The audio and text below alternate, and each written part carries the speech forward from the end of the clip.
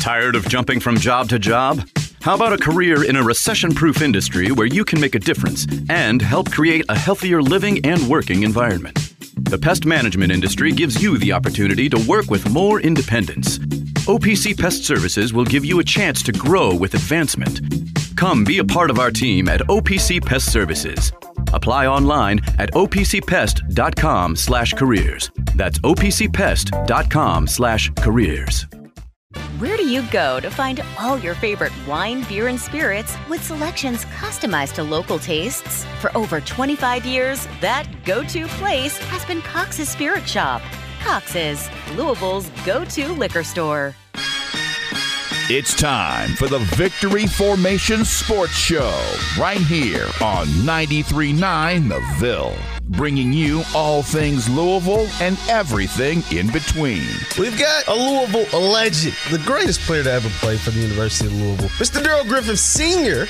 Griff, how's it going, sir? Good, man. We got a special guest in the building today. He is Mr. Peyton Siva. Siva, how's it going, sir? I'm good, man. Thank you guys for having me today. We've got two very special guests with me right now. We've got Trenton Flowers and his father, Travis Flowers. How are you doing, gentlemen? Good. I'm doing amazing. Where the passion for sports meets the airwaves. We've got a lot to discuss. Name me the 5 coaches in the ACC better than Jeff Brom. That is why you brought in KP. And so when you only win 4 games, it's going to be interesting to see how all of this plays out. Give the show a call at 502-8150-93.9. Now, here's your host, Jeff Lightsy Jr.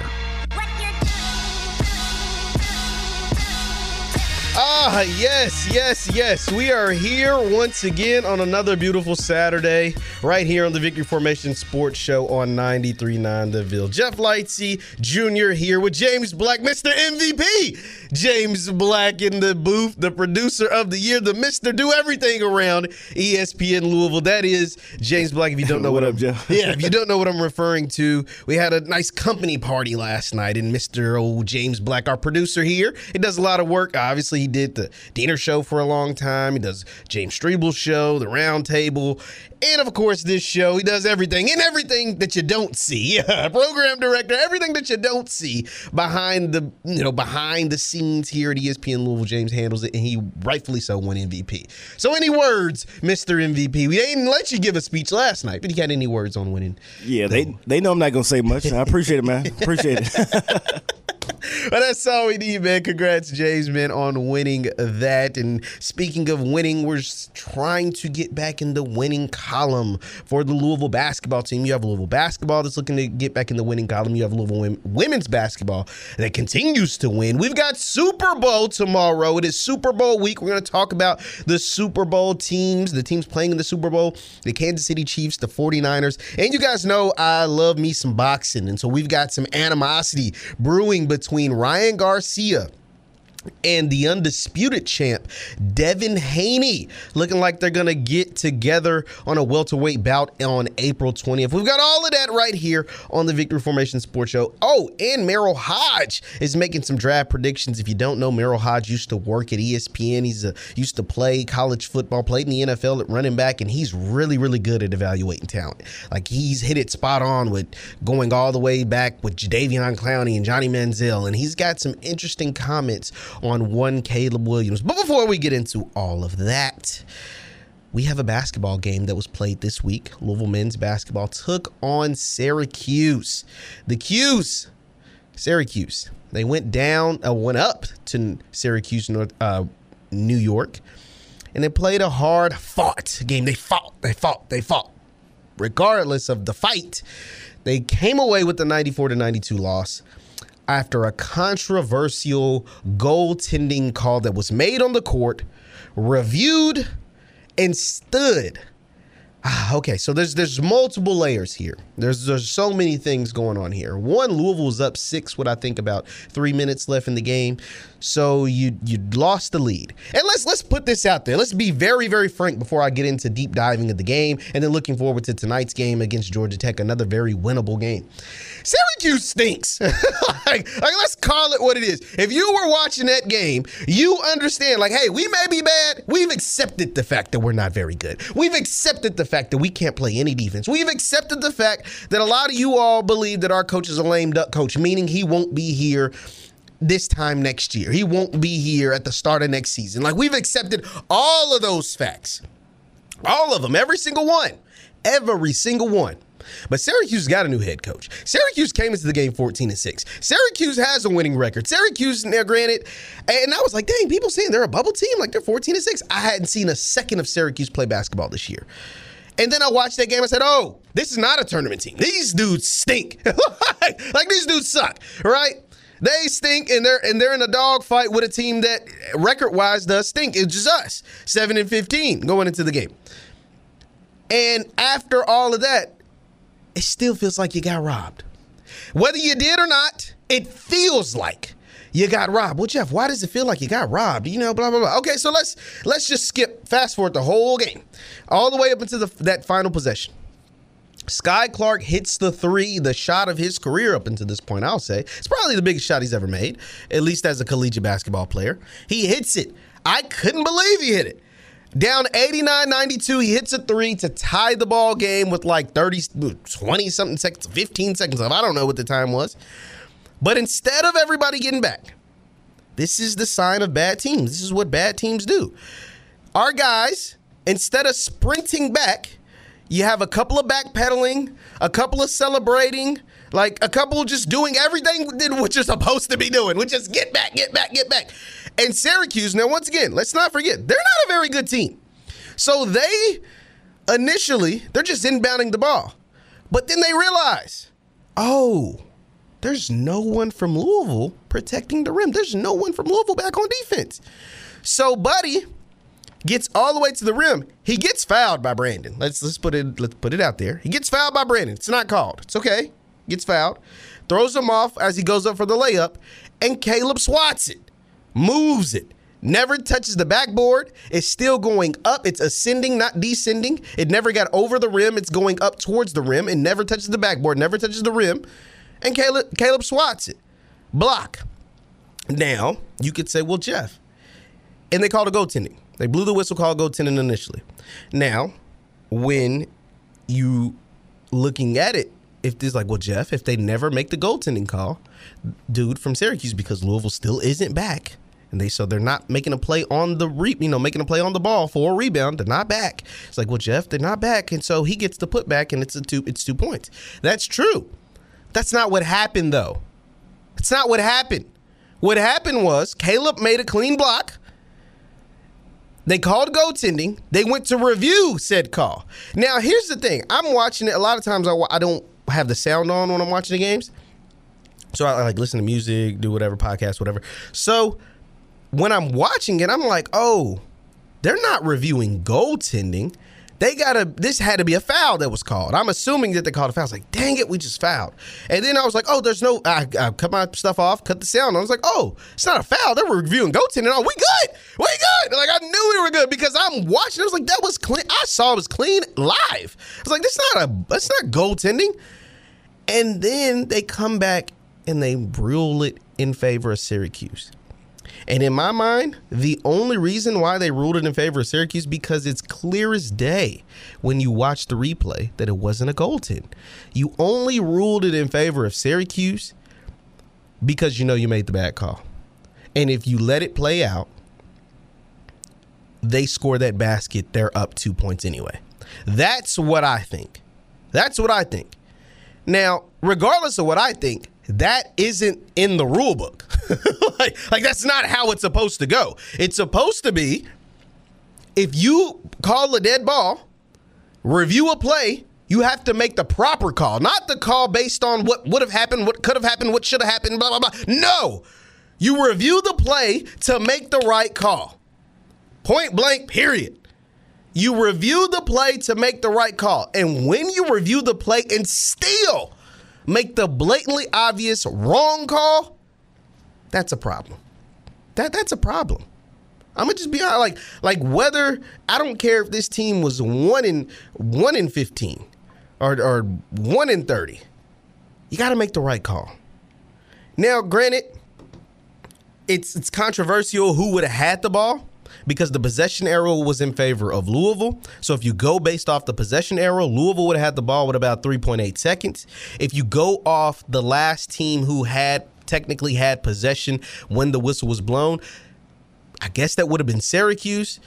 I'm of the belief, this is just, and Luke Hancock actually put this out there on his social media. I'm of the belief that when the whistle was blown, no one had possession because the whistle was blown on a goaltend. Now, if you're saying because the whistle was blown on the goaltend, meaning it was a block, goaltend, that's no possession. You go to the possession arrow. That's what I believe. Now, if you want to say the whistle was blown and then Syracuse got the putback, that's different. The whistle had already been blown by the time the guy from Syracuse got the putback. So that's null and void to me, just how I interpret the rules. That part is null and void because he gets the rebound after and the putback after the whistle was blown. Now, let's talk about the actual game. There's a lot going on in this game. One, Sky Clark coming off the bench, I think benefits this team. These are the nuts and bolts of what's taking place. Tyler Johnson is your best playmaker. Tyler Johnson makes things happen no one else on this team can do. And this is kind of the issue that you run into when you only have one true point guard, and that one true point guard is a true freshman. Because Tyler Johnson still does freshman stuff. You know, he still does freshman stuff. Some of those fouls on Judah Mintz were just even though Judah Mintz is only a sophomore, it was just a more experienced, veteran, bigger player making a more experienced, smarter, bigger play on a smaller player. Because some of those fouls, Tyler Johnson ended up fouling out of that game. It was based on just Judah Mintz being bigger. Just shooting over top of him, flailing his legs, flailing his arms. And Tyler, instead of just doing a basic contest, is going up under him because he's smaller, going up under him, both hands up. And when Judah does all the flailing, he's going to get the call. They gave it to him every time. Every single time. The man shot 15 free throws by himself. Judah Mintz shot 15 free throws by himself. The only thing is, like I said, Syracuse stinks. So even though he shot those free throws, they missed a ton. They missed a whole bunch of free throws. That's what kept us in the game. We just being honest. Syracuse missing all of those free throws between Judah Mintz, the big 6'6" guard that was, like the Harlem Globetrotters out there at times. And then, of course, you had a young man that hit 8 threes. That can't happen. I'm sorry, but Trey White and Mike James's defenders are horrible. I mean, they are horrible. We play terrible defense at times. And this isn't nothing new. We haven't played very good defense all year. Because even in the games that we've won, in the games that we almost won, Syracuse, and the last game that we won, Florida State, those teams are averaging 93 points in those two contests. Florida State scored 92. We won 101-92. And Syracuse scored 94 points. And those are two bad teams. Let's just put it out there. Syracuse stinks. Florida State is not good. And they average 93 points. Now, Georgia Tech is the team we'll be playing tonight. They aren't very good either record-wise, but they have some huge wins. Like, huge wins. Wins over Duke and North Carolina. I don't know when's the last time Georgia Tech had 2 wins over Duke and North Carolina in the same season. I don't know when the last time that happened. Like, that never happens in basketball. And so I'm saying all that to say there are signs of life. And here's the thing. Going back to the Syracuse game. You can be upset about the questionable goaltending call. It's okay to be upset about that because it shows that you still care. Whether you're a Kenny Payne guy or not, whether you think he's coming back for year 3 or not, it doesn't matter. You still care about Louisville athletics, right? You still care about Louisville basketball, right? So it's okay to be upset when a bad call is made because that was a bad call. To call it goaltending on the floor, go and review it and look at the same replays we can look at home and still determine that was a block, that is refereeing malpractice. You should be stripped of all reffing duties. Period. Because there's no way you can look at that same replay that I looked at, that you looked at, that the whole country that is watching, everybody that's watching this game looked at and say, oh yeah, that was still a goaltending. Oh yeah, that was goaltending. I love the fact that when it first happened, Caleb, when they called goaltending, he was like, what? Goaltending? That man started waving his fingers round and round like he was Arsenio at the Arsenio Hall show. You know, woo, woo, woo. Man, Caleb was waving that finger, meaning go replay the heck out of that. Because I know it ain't no goaltending. I know I got it clean. And guess what, Caleb? I was doing the same thing at home. I thought I was in the crowd at Arsenio because there's, I mean, come on. ACC, come on, man. Come on, man. Now, I get it. For the people that want to pile on, and if you want, see, here's the thing, and this is the thing about losing. I said this last week, and I'll say it, you're going to get a case of it every single time your team takes the court. Losing stinks because it makes your own fans delusional. It makes your own fans, and losing and people wanting a change makes people crazy, right? By wanting a change, I mean the coaching change. Because there's delusion even in our fan base. There are fans sitting here saying that, well, it wouldn't have mattered. No, it would have mattered. But because we've lost so much over the last 2 years that they just want to lose. I've said it many times on these here airwaves. There are Louisville fans rooting against Louisville. And that is why there are Louisville fans saying it wouldn't have mattered whether they called goaltending or not. He had to put back. That's not what the series of events that happened. They called goaltending. It's a dead ball. And whether you give the ball to us, which I think it should have went to us, or to Syracuse, Syracuse has to execute a play under their rim, 3.8 seconds. They have to make a shot. And they had, I mean, even though they had 94 points or 90 in the game, they weren't the best, unless you just give Buddy, who hit 8 threes, a wide open three. But make them make that shot. Just like Sky Clark had to come down and make his shot, his three-pointer, both the one to tie and he missed the one to win the game. Make them make that shot. Don't just give them the game. And like I said, the delusion and the losing and the suffering and just all the bad stuff makes our own fan base delusional. Makes them make excuses for a bad call. How can you, as a Louisville fan, make an excuse and say that call wouldn't have mattered, or that call doesn't matter, or it does, blah, blah, blah, just because you don't like the coach, just because you don't like the staff, just because you don't like the way this season is going? No, that call does matter. Losing still stinks, even if you've done a ton of it. It doesn't make it any better, especially not at a place like this.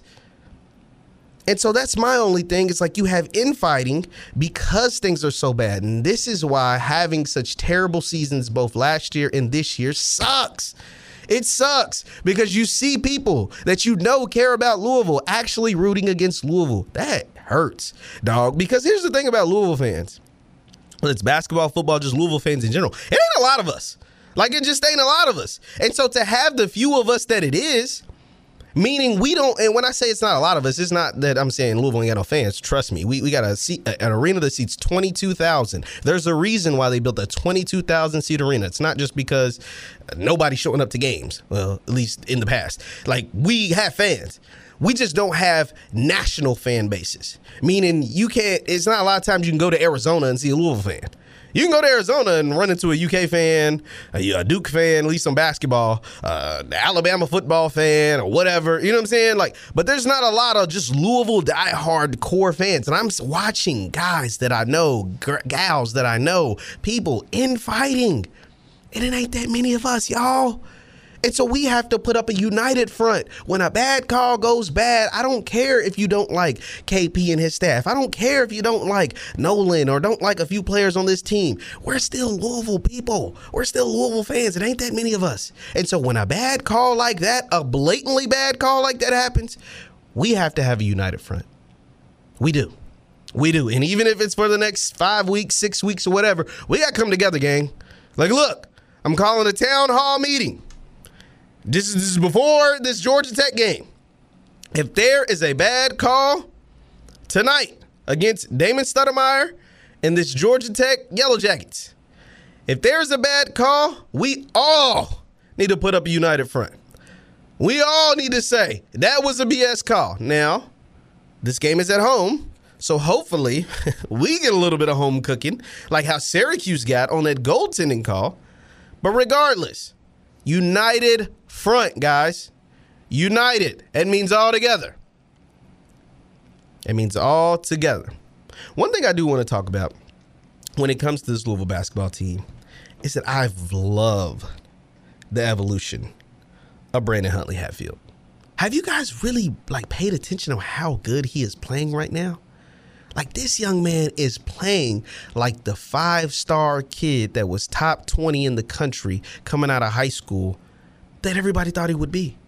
He's literally, this man hit, 3 or 4 threes against Syracuse? This man had 4 threes the whole year going into the Syracuse game. 4. He hit 3 in that game alone. Brandon is turning into a monster right before our eyes and is making himself a whole lot of money.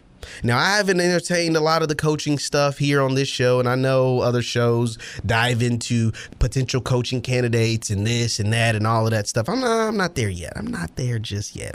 I'll get there when we make a change. Regardless, Brandon is making himself a whole lot of money.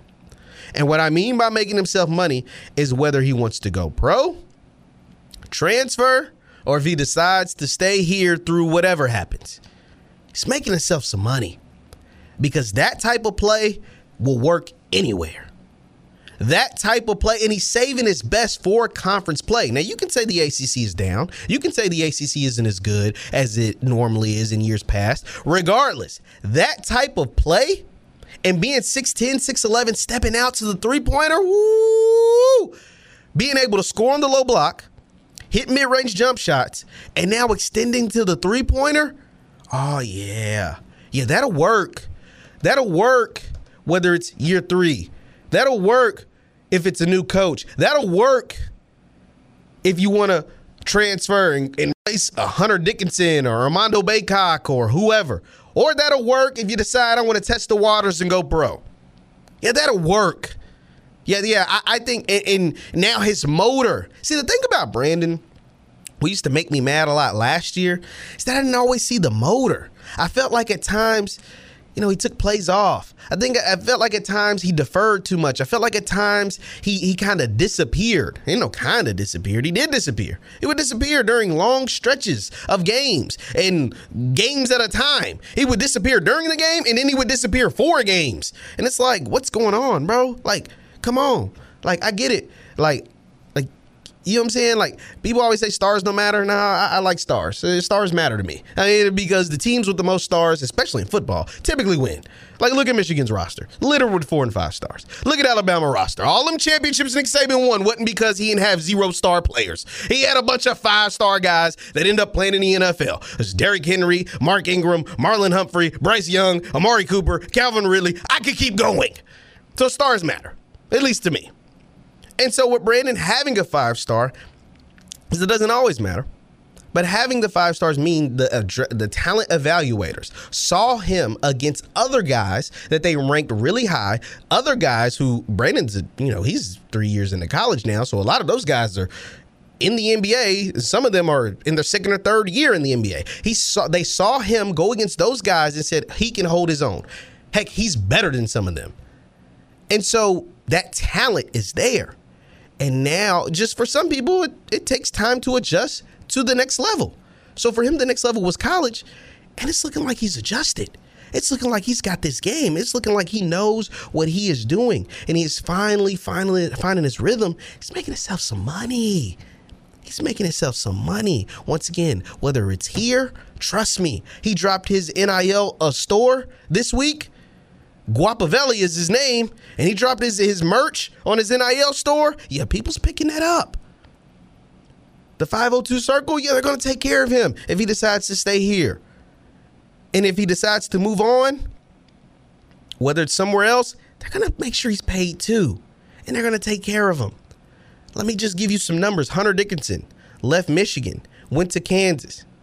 He got $3 million to go to Kansas. One player, $3 million. Now, I'm not saying Brandon is Hunter Dickinson. I'm not saying Brandon will get $3 million. He's going to get some money, though. I'll take half of that. I'll take 1.5. I'll take a piece of that at half a ticket, 500K, 750. I'll take that. It's pretty nice at 22 years old, 23 years old. It's not bad. And so, yeah, shout out to Brandon, man. I really like what I'm seeing from him. And I think if he continues to play this way, like I said, he's just helping himself. The team itself, because that's just one individual. The team itself, it just won't improve if you just can't guard anybody. I mean, it's just that simple. Like, you can score all the points in the world. If you can't guard anybody, you're allowing a guy who really not that good of a three-point shooter hit 8 threes on you. You continue to allow wide open shots, and then with Syracuse, you got to fouling a lot. Judah Mintz and Starling and all these guys end up at the free throw line a ton of times. A bunch of your guys fouling out. Mike James fouling out. And some of the fouls are just bad, just dumb. Mike James' his fifth foul was bad. It was a bad, dumb foul. Tyler, some of his fouls are just dumb, just doing too much. Just settle down, guys. Settle down, and you can say all of that falls on coaching, but some of that falls on these guys too. So, man. That's another game. But you have a chance to bounce back tonight against Georgia Tech. And we'll talk a little bit more about that game. We're going to take a break. After the break, Lamar Jackson wins his second MVP. The Super Bowl is played tomorrow. And Merrill Hodge said some questionable things about one Heisman Trophy winner and the presumed number 1 pick, Caleb Williams. You're listening to the Victory Formation Sports Show right here on 93.9 The Ville. Taking care of your family isn't always easy, so we make sure getting care when you need it is. With Baptist Health Urgent and Virtual Care, we bring you more options and greater convenience, too. With video visits available 24/7 and online check-in through MyChart for in-person visits. To check in online or to set up a video visit, go to baptisthealth.com/careanywhere. When it's time to replace your heating and air system, we know people want options. That's why you'll always get a free second opinion with BJ Heating and Cooling. Plus, for a limited time, get 0% financing for 60 months on a new Bryant system. Call the experts you can trust at BJ Heating and Cooling. This is Jeff Houston, and you're listening to the Victory Formation Sports Show right here on 93.9 The Ville.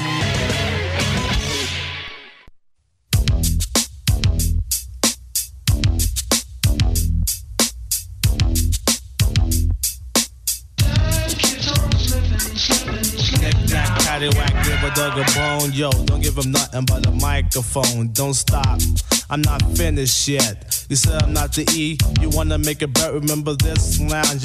You're listening to the Victory Formation Sports Show right here on 93.9 The Ville. Give the show a call at 502-8150 93.9. Now, here's your host, Jeff Lightsy Jr.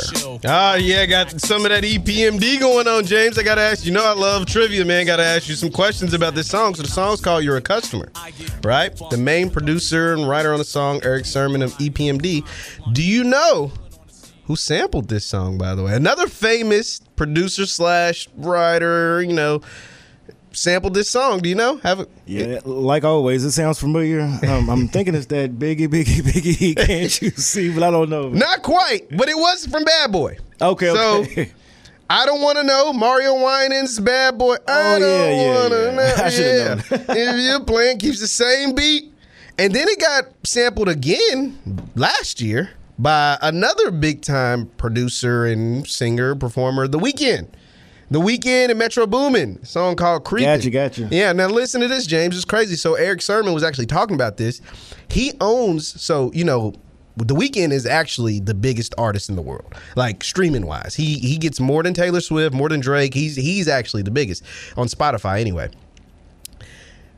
Eric Sermon owns 4% of The Weeknd's record that sampled You're a Customer. Gotcha. He said every 4 months, any guess on how much he makes from the streaming? They always say streaming don't make no money. Any guess on how much you think he makes every 4 months? Every 4 months? Wow. I'll guess. Well, give me a hint. Is it 6 figures? Yeah, 6 figures. Let's go 300,000. 240. So you was close. Okay, 240. 240 for a song he wrote 30 years ago. And he don't got nothing to do. So he just had to clear the sample. He gets $240,000 because the weekend is so big. And because, because they always say there's no money in streaming. No, there's no money in if you don't own your publishing. And Eric owns the publishing to that record. So he owns 4% of the weekend's record, and he gets $240,000 every 4 months. I heard him talk about that recently. It was pretty cool, by the way. So now that we're done with our music history, on to some NFL history. As Lamar Dontavius Jackson, I don't know what his middle name is, but I just like it the way it sounded on Twitter. Mr. Jackson won his second league MVP this week. He won his first one, of course, back during the 2019 season. His second league MVP this week, and your boy was fly up there at the NFL honors, by the way. Nonetheless, Lamar Jackson becomes literally the first ever Heisman Trophy winner to win 2 MVPs. He's got 2 league MVPs, 3 Pro Bowls, and 2 first-team All-Pros, all before his 27th birthday. He just turned 27 in January. But before his 28th birthday, shout out to Lamar Jackson. You are a GOAT. You are a Hall of Famer. Like, argue with your mama. Lamar's going to the Hall of Fame. When you do something and you one of one, like I'm saying one of one, meaning you the only one there. Because think of all the big-time league MVPs, the guys that won it multiple times, the Patrick Mahomes, the Tom Bradys, the Peyton Mannings. As good as Peyton was, and some of y'all say he was robbed, none of them won Heisman Trophy winners. None of them were Heisman Trophy winners. Lamar has already cemented himself. He has his jersey retired at Louisville. He will one day have a statue. Because we giving Unitas a statue, we got to give Lamar a statue. He's done everything Unitas has done except for Unitas never won a Super Bowl. But Lamar's getting that statue, by the way. He's got his jersey retired, his number retired. And now when you're one of one, the only Heisman Trophy winner to win 2 league MVPs, yeah, you're a surefire, bona fide college football Hall of Famer, pro football Hall of Famer, and you were able to do it all before your 28th birthday. That is amazing.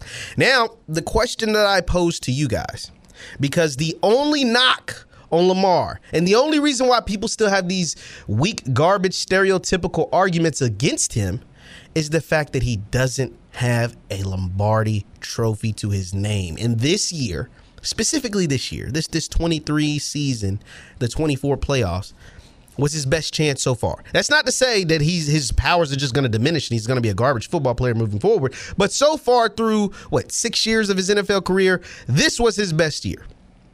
And they lost. And the team that they lost to has a quarterback that has a lot of the same accomplishments, not the college ones, but all the same NFL pro accomplishments. The only difference is he has 2 more. Well, technically 4 more if you're from the same game. He has 2 Super Bowl championships and 2 Super Bowl MVPs, and that is the same guy that will be playing for his 3rd Super Bowl championship and his 3rd Super Bowl MVP tomorrow, and that is one Patrick Devontae Mahomes. I don't know if his middle name's Devontae. I'm just giving him because, they skin folk over here. Regardless, the question that I pose to you guys, the audience, 8150-939 is the number. 8150-939 is the call-in number. 3831-939 is the text line. The question that I pose to you, with Lamar and his greatness and how good he is, and he's amazing, he's spectacular, and he can do everything that we all always wanted to. Like, this is his career so far is, I don't know if anybody predicted this. I mean, I don't even know if Lamar would have predicted by the time he's 28, he'd have 2 league MVPs, 3 Pro Bowls, and 2 first-team All-Pros. Like, I don't know if Lamar would have said, oh, yeah, I'll be a Hall of Famer by the end of year 6. Remember, he didn't even start the beginning of the season his rookie year. They drafted him when they had a starting quarterback that had won them a Super Bowl, that being Joe Flacco. Regardless, 8150-939, 3831-939 is the text line. Was Lamar just born during the wrong year? This might sound crazy, but there are all-time greats that if their birthday was just 5 years earlier or 5 years later, they'd be all-time greater. Like, they'd be in some GOAT conversations. But then when you do have a GOAT during your era, it just makes it tough. And right now, this is the Mahomes era. I hate to say it. Lamar Jackson is a great all-time player. Like a top 15 quarterback of all time already. He's just happened to be born and happened to be in the same conference and happen to be around the same age as a guy that may go down as the greatest ever. And that's unfortunate. I mean, like, there's no other way to put it. There's no other way to put it. Because now we're not having these conversations about Josh Allen. Because, I mean, Josh Allen did nothing. Yeah, he's lost to Mahomes a bunch of times, but he ain't got no accolades. Hell, they gave him Lamar's unanimous. They blew the no-hitter, the second unanimous MVP because of Josh Allen. So get Josh Allen up out of here. Joe Burrow don't got what Lamar got. Justin Herbert, all these guys y'all be telling me is better. Not y'all necessarily, but the folks on TV and the folks on national radio tell me it's better than Lamar. Don't got what Lamar got. They don't have MVPs. They don't have these Pro Bowls. They don't have these All-Pros. Even during the Mahomes era, Lamar has collected some nice hardware. He just hasn't collected the thing that means the most to him, and that is the Super Bowl. And we've seen this in sports. Yeah, y'all don't think Charles Barkley would have liked if Michael Jordan was born 5 years later? Y'all don't think like some of those dudes from the 90s, Patrick Ewing, Charles Barkley, Hakeem ended up squeezing through while Jordan was messing around with a baseball bat. Dude, get back on the basketball court. This is not you. And he got back on the basketball court and prevented everybody from winning again. Y'all don't think that the Sacramento Kings would have liked if Shaq was a little older or younger? Y'all don't think that, if Shaq wasn't around, Quincy Webb wouldn't be walking around here with a championship or two? Y'all don't think that? I mean, y'all don't think Phil Mickelson would have wished Tiger Woods was born in 95 like me instead of playing in 90, turning pro in 95? Y'all don't think? Like, greats keep other greats from winning. Phil Mickelson is amazing at golf. He may be like a top 5 golfer ever. Y'all don't think he would be closer to number 1 if Tiger Woods was born in 95 and not playing in 95? Y'all don't think Charles Barkley, an all-time great, top 50, top 75 player. Wilt Chamberlain, you don't think he would wish Bill Russell would have been born in the 80s instead of in the 40s whenever he was born? Like, all-time greats prevent other greats from honestly reaching the platitude, the apex. And I think we're having a bit of that with Lamar Jackson. The only difference in those cases that I just named, the Michael Jordan, the Tiger Woods, the Bill Russells, is that we recognize during those, like, hey, Wilt Chamberlain was amazing. Just had to run into Bill Russell and the Celtics. Charles Barkley and Patrick Ewing, these guys were amazing. Just had to run into Michael Jordan. Like, Michael Jordan kept them. I mean, before Jordan, it was Magic and Bird. Like, you don't think some of them teams in the 80s would have wished Magic and Bird would have came out 10 years earlier or 10 years later? Like, hey, deal with Jordan. Deal with that guy in y'all prime. Let us do some things in the NBA. And they saved the NBA. I know the NBA ain't wishing they was born 10 years later because it might not be no NBA as we know it if they was born 10 years later. Regardless. I'm like, come on, man. I mean, think about the 80s. Magic went to 9 finals in a 12-year period. You don't think the Western Conference wished Magic and Kareem wasn't around? 9 finals in 12 years? Get out of here. That don't even sound real. Like, knock it off. Cut it out. Stop it. And so all I'm saying is, if you look at Magic or Bird or Michael or Tiger Woods, we all acknowledge, like, yo, this is like some legendary stuff. Like, we get it. We don't hold it against Charles Barkley or Patrick Ewing. I mean, maybe somewhat, but they're like, yo, you played during the Jordan era. It wasn't your fault. Or Tom Brady. Like, we don't hold it against all of them quarterbacks that didn't win nothing because Tom Brady was winning everything. Or if he wasn't winning, he was getting there. I don't hold it against all those AFC quarterbacks. I mean, Peyton Manning statistically is one of the best quarterbacks ever. He only has 2 Super Bowls because of Tom Brady. And I'm saying all that to say, a lot of people unfairly hold stuff against Lamar Jackson, and he just happened to be born around the same time as another dude. This dude just happened to be one of the best we've ever seen, Patrick Mahomes. So that's no knock to Lamar. And I think Lamar is going to eventually break through. But do I think he'll finish with more Super Bowls than Mahomes? Probably not. Probably not. Because, one, think about the situations. Think about the situations that both quarterbacks came into the league. And this is why I hold Lamar in such high regard, way higher than most people. Patrick Mahomes was drafted. He was drafted 10th overall, but the Chiefs were picking at 27. Like, they were picking at pick 27. They traded up 17 spots to get Patrick Mahomes. You're only at 27 if you're a good freaking team. Like bad teams aren't drafting at 27 as your natural drafting spot. They were picking at 27 because they had made the playoffs 5 consecutive years.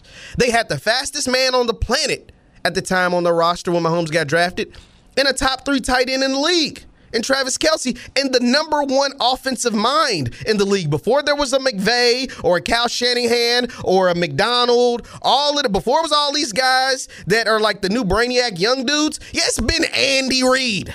It's been that guy running the show as the offensive wizard in the league. That's where Patrick Mahomes went. And then for his whole first year, he didn't have to play. He played 1 game in his whole first year. And he was able to learn and soak all of that up. And then the second year, he just took off like a rocket ship and had 50 touchdowns and won league MVP. Regardless, he got drafted into a pretty good situation. Let's look at Lamar Jackson's situation. Very stable organization with a stable coach. But y'all forget John Harbaugh was on the hot seat when Lamar got drafted? Did people forget that the Ravens were pretty stale after that Super Bowl run with Joe Flacco? The Ravens were stale. Very stale. Ed Reed moved on. Terrell Suggs moved on. Ray Lewis retired. The GM that drafted all those guys retired. I can't think of his name off the top of my head. Regardless, all those guys had moved on and retired when Lamar came, and Flacco was stale. Very, very stale. Like on his last leg, they paid him all that money. His contract was about over, and they were ready to move on. He gets hurt. Insert Lamar Jackson. They finish the season 6-1, and he leads them to the playoffs. That's what Lamar got put into. So I'm just saying, man, like this dude is special. I think a lot of people take for granted like what he's able to do because of his accent, because of the way he dressed, because of the way he looks, because he hangs out with Kodak Black. You know what I mean? Like, these aren't the things that Peyton Manning was doing. These aren't the things that Patrick Mahomes is doing right now. These aren't the things that Tom Brady was doing. But he ain't got to be them. He's Lamar, and he's not them. And they don't have the background and the history. See, these are things you typically see out of like a lot of receivers and running backs and DBs, like the swag and the bravado and the kids loving you and the athletic ability. It's Lamar Jackson, man, and now he has the accolades, Hall of Fame credentials. He just needs that one last thing, man. And I just want him to do it so bad, like so bad. He just happened to be born around the same time as another all-time great. That's Patrick Mahomes, man. Lamar's born in what, like 97? Mahomes born in 96? Golly, man. But Lamar wins the second MVP. I think this is kind of a Tiger Woods, Tom Brady thing with Pat Mahomes. But even during the Brady era, even though that Brady era spanned 2 decades, you saw Ben Roethlisberger get in there and get 2 of them things. You saw Aaron Rodgers sneak in and get 1. You saw Peyton Manning end up breaking through and getting his first one with the Colts and then his second one with Denver. I think Lamar Jackson can get in there and get him a Super Bowl or 2, man. He might not finish with however many Mahomes finishes with, but all Lamar, man, the day Lamar Jackson wins the Super Bowl, oh my gosh, the city of Baltimore and the city of Louisville will both go up. Baltimore and Louisville will be acting like we're the Baltimore Louisville Ravens. We carry their games right here on 93.9. We do all of that stuff. Like we're all ready for Lamar to win that Super Bowl. I think, James, we are going to take that last break, take one more break, and then we're going to close this up talking about the Super Bowl and Louisville's game against Georgia Tech. You're listening to the Victory Formation Sports Show right here on 93.9 The Ville. Tired of jumping from job to job? How about a career in a recession-proof industry where you can make a difference and help create a healthier living and working environment? The pest management industry gives you the opportunity to work with more independence. OPC Pest Services will give you a chance to grow with advancement. Come be a part of our team at OPC Pest Services. Apply online at opcpest.com/careers. That's opcpest.com/careers. Where do you go to find all your favorite wine, beer, and spirits with selections customized to local tastes? For over 25 years, that go-to place has been Cox's Spirit Shop. Cox's, Louisville's go-to liquor store. It's just another night of these thoughts. Can't get this out of my head.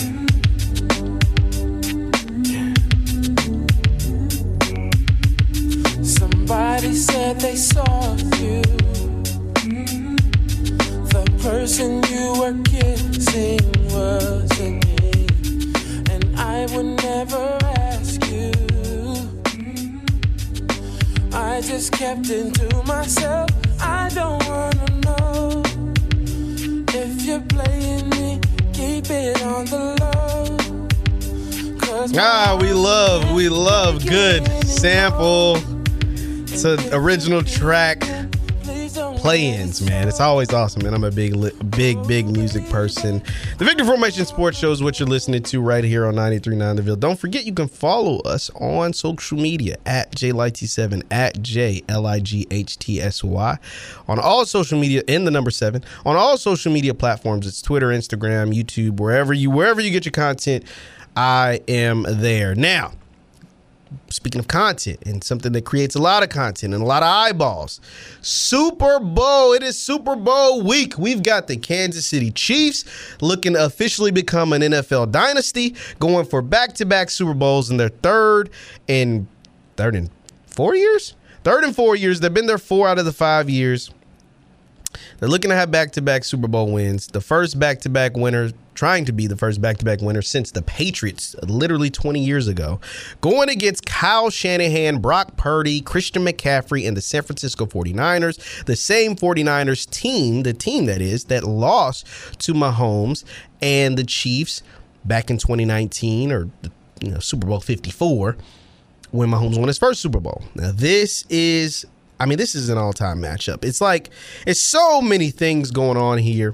Like, the majority of the people are picking Kansas City to win this game, but Vegas has the 49ers as a 2.5-point favorite. And I kind of get why. Like, Vegas' whole thing is based on, they use numbers and analytics to pick it. And analytically, the 49ers have been a better team all year. The Chiefs have struggled with drops. The Chiefs' regular season was for them. It wasn't a bad regular season. It just was for them. And Mahomes only had kind of stats for him. Because we've seen Mahomes throw for 50 touchdowns. We've seen Mahomes with no wide receiver one last year throw for 40-some-odd touchdowns. We've seen Mahomes do just some spectacular stuff. And this year, it was kind of like they were sleepwalking the whole season. They were they made, excuse me, they made enough plays to win games. They made enough plays to do the things that they needed to do. But at the same time, it was like, this don't look like the typical Chiefs team. Meanwhile, Lamar Jackson and the Ravens were dominating. And then all of a sudden, the Chiefs gave themselves a little smelling salt, a couple slaps to the face, and boom, they became the Chiefs again. Come to playoffs, take care of Miami, do your thing against Buffalo, go up to M&T Bank Stadium in Baltimore, and handle your own. Handle your business. And get Lamar and them out the way. And now they're in their 4th Super Bowl in 5 years, looking to win their 3rd, and looking to officially etch themselves as a dynasty in this league. And once again, to get Pat Mahomes kind of going in that GOAT conversation. Not to say that he is the GOAT, not to say that he will be the GOAT. He's now inching closer to that conversation if he gets his 3rd Super Bowl win in only 7 seasons to go along with his 2 MVPs, his 2 first-team All-Pros, his 3 or 4 Pro Bowls, or whatever it is.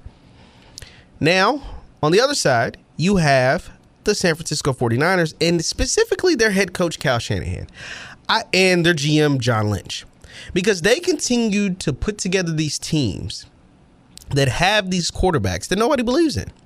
And for the first one, everybody was right. Jimmy G. As a resident Raiders fan, trust me, they were always right about Jimmy G.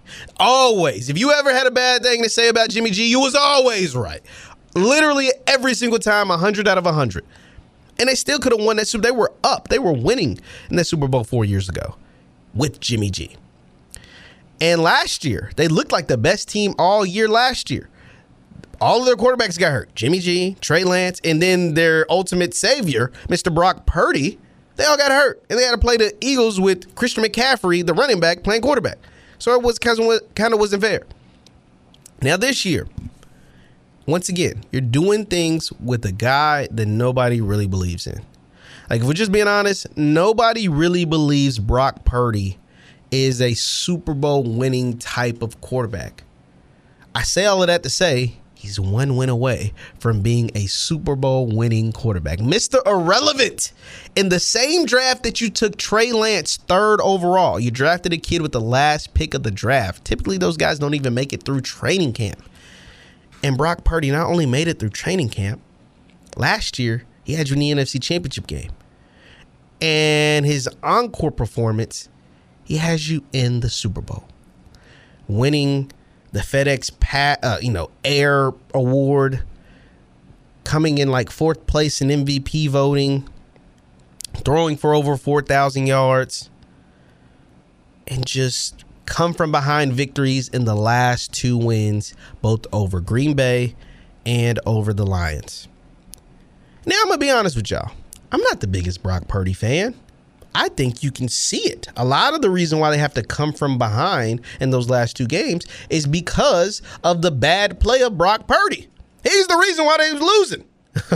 He's the reason. Regardless, he made the plays that needed to be made to win those games, regardless of how you feel.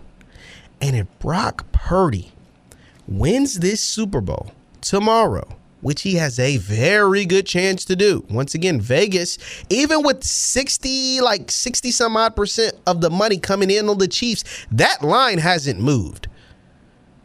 Let me repeat. 65% of the bets are on the Chiefs, either money line or taking the points. They're on the Chiefs, 65% of the bets. And that line, typically when that happens, goes down. That line hasn't moved. It's still at 2.5, the last I checked, for the 49ers, meaning Vegas thinks the 49ers are going to win. And a lot of people think the 49ers are going to win.